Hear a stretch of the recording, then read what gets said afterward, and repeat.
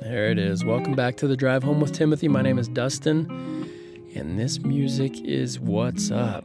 I got Timothy here with me. He's been working on this music for many, many weeks. I regret giving you crap, man, because this is good. You did a good job. Yeah, it's like a little bit jazzy, but it's got a little bit of some, bump to it. There's like a little echo in there, like it maybe we're dreaming. It's good. It's good. I like it. Way to go. All right. Thanks for being here with us. We're going to talk. We need to bring back duels. That's what we're talking about today. But before we get to that, we got to get to some business because I can't keep having this conversation about the bathroom. All right. I've had so many people in the last, so many people. It's been probably 3 or 4 people in the last month. I've had a conversation about the etiquette of a public restroom. Now, it's not what you're thinking, all right? So whatever you're thinking, that's not what it is, so stop it. Come on, grow up. We're talking about toilet seats. So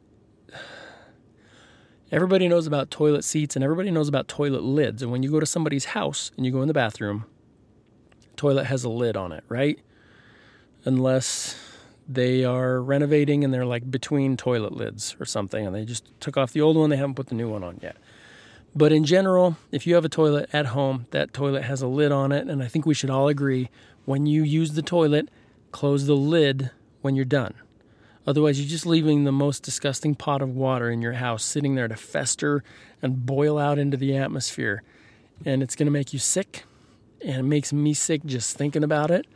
And I've read a study once about how when you flush the toilet, tiny little droplets from the toilet water that you have just peed in, or worse, fly out into the air, and they go like 20 feet in the air, and they can go like 8 to 10 feet away from the toilet, and they hover in the air for like hours, and then you're walking through that air. Okay?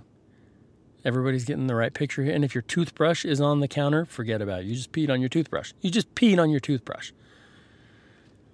So, when you use a toilet that has a lid, put the lid down when you're done, please. Now, when you get to a public restroom, it's a completely different ballgame because they don't have lids. And there's no good reason that they don't have lids. If we're like cutting costs so you can build a nice building, that's not where you cut the costs. Right? Take the seat off for all I care. Put the lid on the toilet. We need a lid. But the lid isn't there. So what do you do as a gentleman? What are you supposed to do when you're leaving the bathroom for the next guest? Bathroom visitor. I haven't acknowledged Timothy yet. Timothy's here with me today. Oh, I did acknowledge. I told you. Quit making. I did. I talked about the music. Yeah, you did a great job. Okay, can we just keep going? All right. So what are you supposed to do as a guy when you leave the toilet for the next person? Because people keep getting after me for leaving the seat up. And here's the thing. If I leave the seat up, so let's say I walk out of the bathroom and you walk in and you see the seat down. Well, you don't know if I left the seat down while I was standing there, doing the Lord's work. And if now there are little sprinkles all over the toilet seat, you don't know. So I lift that seat up while I do what I'm doing. And then you, of course, pull the flusher handle and run like hell because those little droplets are going to spew out all over the place.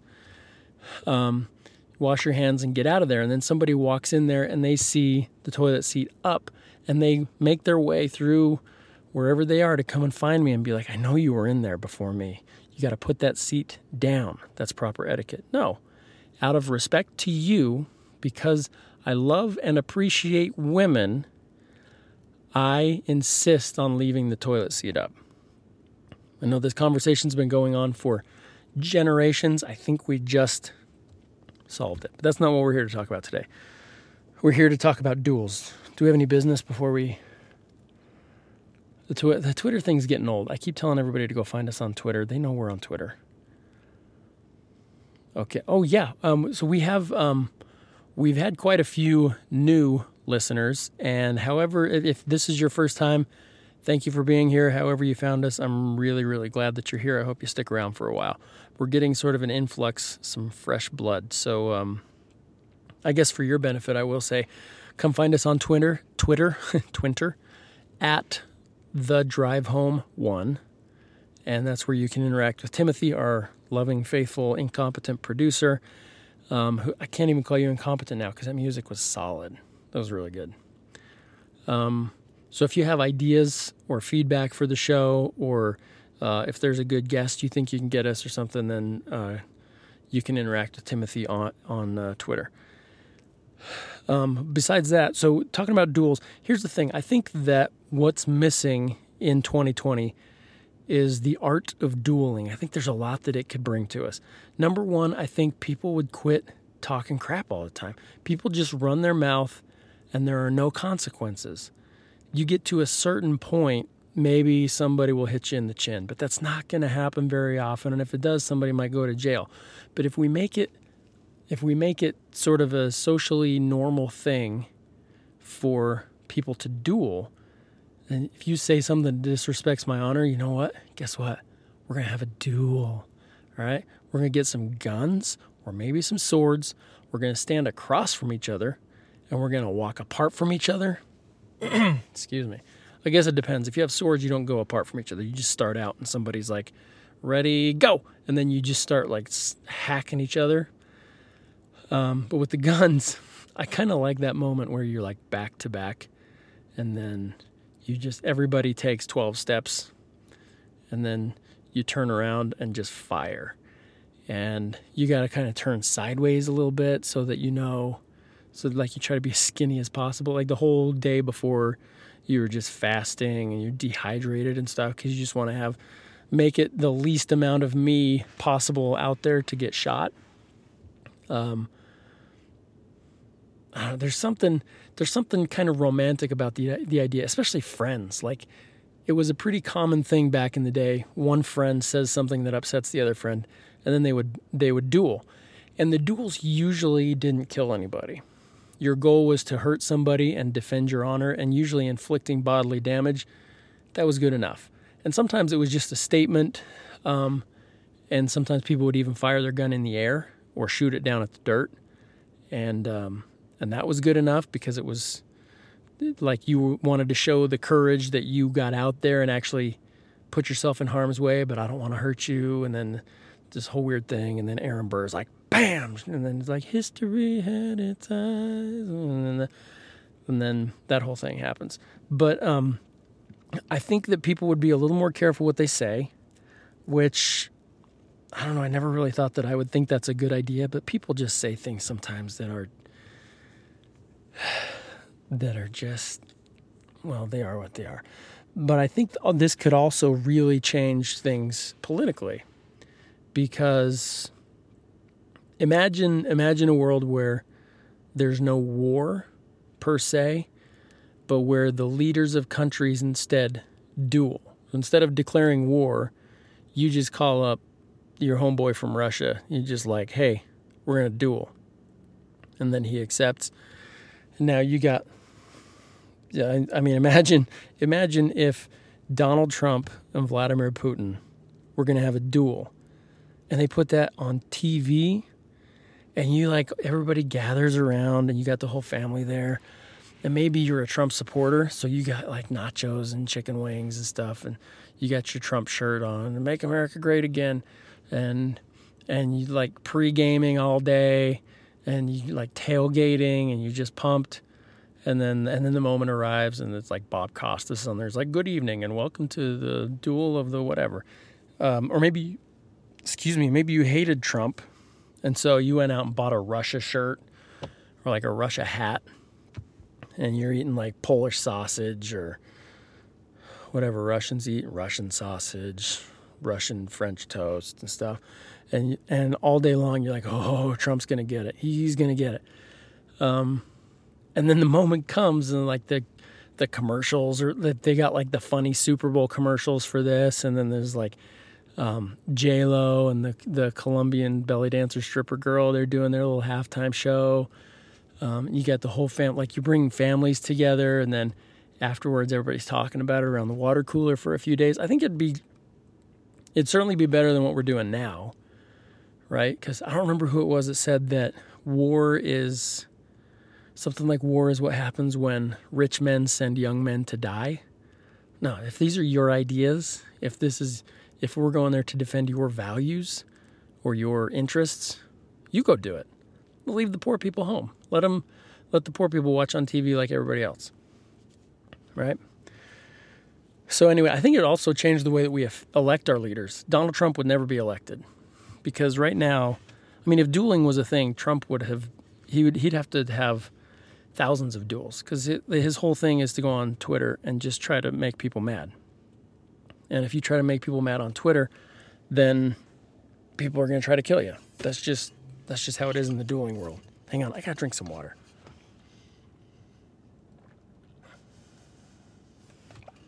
All right. You are listening to live coverage of Dustin from the Drive Home with Timothy, drinking water. And now for a word from our sponsor. We haven't had a sponsor in a while. Have you even reached out to anybody? Yeah, well, I mean, I guess our line is we feel like it's insensitive right now when so many people are losing revenue. We feel like it would be insensitive for us to make any money on the podcast. And so we're bringing this to you for free, just like Roger Goodell with football. Football's not even happening. So that was a bad example. But anyway, the leaders of nations would be chosen probably by duels, right? Because that's how everything else was settled. So you'd have a field of like 7,000 people, let's say, in the U.S. who are like, I want to be president. And you just set it up NCAA tournament style, one by one, single elimination, obviously. If you die, you don't move on. So whoever comes out of that, first of all, they're going to be missing like ears and arms and stuff. They're going to have crazy amounts of anxiety. It's going to be like coming out of the Hunger Games times 40. Because it's just like you've had to kill so many people. But also, you're battle tested and you're ready and you're good under pressure and you don't mind getting your hands dirty and you know how to get stuff done. Right? So we're not going to be led by weak people who just talk all the time anymore. We're going to be led by some actual leaders. Although it makes me think probably we would have had like George Washington, who I think has been the greatest president of the United States, he wouldn't have even been president. Well, he didn't want to be president anyway. People wanted him to be president. And he was like, no, I'm good. I'm going to grow tobacco. And they were like, tobacco's bad for you. Come be president. And he was like, fine. So he was president for a while. But he once had a duel. Well, he was supposed to have a duel. He was challenged. And the rule is if you get challenged to a duel, if somebody else challenges you, you get to pick the time, the place, and the weapons. And so somebody's like, George Washington, I challenge you to a duel. And he was like, okay, cool. We're going to do it tomorrow. And we're going to do it at sunset. Usually it was at sunrise, but he was like, nope, sunset, because I'm in charge now. And we're going to do it at that pub over there. And the guy was like, all right, well, you're the future president, so we'll listen to you. And he, the next day, the dude shows up at sunset at that pub over there. And he walks in, and George Washington is sitting at the table with a bottle of wine and 2 glasses. He stands up, hugs the guy, apologizes, and says, I didn't mean to hurt your sensitive feelings, cupcake. Come and sit down and let's work this out. And they did, and they became friends. See, so duels actually bring friends together. Sometimes. There was another case of a couple of friends in France who were playing pool, and one of them thought the other one cheated. So they had a duel, and they used the billiard balls. And one of the dudes threw a billiard ball and murdered the other one in the face with it. He was like, hey, I bet, he was kind of joking. And he was like, watch, I'll probably kill you on the first. They took turns, like, I'll throw and then you throw. And the first guy was like, watch, I'll probably kill you on the first throw. And then he totally did. He hit him in the forehead, and the guy died. And they weren't friends anymore after that because one of them was dead, and that's hard to have long-distance friendships. Let's see. What were we talking about? Remember when we used to have show notes? And we had some kind of direction to this. Oh, I miss those days. Thank you, Corona. Abraham Lincoln also, he had a duel once, which is not fair because if you challenge Abraham Lincoln to a duel, he was challenged by a guy who's like 5'2". Abraham Lincoln was 8 feet tall, and so he's an easy target. So if you're going to use swords, if you just take a swing, you're probably going to cut off at least one of his limbs. If you're shooting, just shoot for anything below that giant, obnoxious top hat, and you're going to hit something, right? Even when Homeboy assassinated him, it probably wasn't very hard. He just he goes into the theater and he's like, which one's Lincoln? Oh, yeah, the only giant, tall one under a top hat. Okay, I'll go get that guy. So somebody challenges him, and he chooses broadswords. This is like what Goliath used. It's like a giant, 4-foot-long sword that weighs 80 pounds, according to the statistics I just made up. And this little 5'2" guy can barely even lift it. So they're kind of getting loose, warming up, kind of throwing some hands, getting ready to go before the duel starts. Which that's got to be a weird moment, right? You're both there on the dueling grounds, and you're stretching out your hammies and doing that thing where you lean against the tree and push. So you're doing the calf stretch. That's got to be, and you're just looking at each other the whole time. So he takes his broadsword and he's just swinging it around, and he hacks off a branch from the tree that they're by, and the branch falls to the ground with a big plump. And that was probably really loud. Sorry. Plump. And can you edit out the first plump? Because I don't want to blow their eardrums out. Can you? No, don't you have the ability to, with, I don't know, software? What do you use? Okay, well, if you figure it out, and then you could edit this part out too, and just can you make it seamless? Okay. All right, we'll pick it up again from the plump. All right, ready? Plump. Okay, so the tree branch falls to the ground, and then the other dude is like, I don't think we should do the duel anymore. He apologized to him, and they went away as friends. So all you got to do is be the bigger guy and hack off a tree branch, and you can scare the other guy away. Kind of similarly, Mr. Mark Twain, who everything about Mark Twain's life, I don't know if any of it's true, because all of it just seems too amazing. And historians are always like, we don't know if that was really Mark Twain, but it was a guy named Mark, and he had a mustache, so we're just going to go with it. But apparently Mark Twain was also challenged to a duel once, and the weapons selected were pistols. Sorry, I got a dry cough right now, plus fevers and chills. I'm sure it's fine. So the weapons selected are pistols, and Mark Twain, according to his own writing, said he couldn't hit a barn door with a pistol. And so he's pretty much just I'm going to die. But this was his strategy. When you have a duel, you get to choose a second, which is your best friend pretty much comes with you, and they try to negotiate peace before the duel, and then once you get shot, then they cradle you in their arms while you die, which is basically their job. And his second was really good with a pistol. And so the strategy was he handed off the pistol to his second. His second shot a bird out of the tree, shot it in the head, blew the head off, and then quickly handed the pistol back to Mark Twain. So Homeboy, who's over here getting ready to shoot Mark Twain in the head, sees this bird without a head fall from a tree, and then some distance away sees Mark Twain holding a smoking pistol. And this guy also apologized and called off the duel. He's like, I'm not getting into that at all. So the point is, if we bring back duels right now, I think life would be cooler. I think politicians would be less, I don't know, stupid, narcissistic, whatever you want to say. Their words would mean more, because right now they can just get into office and they can just say whatever they want, and you don't really know until somebody starts doing that job.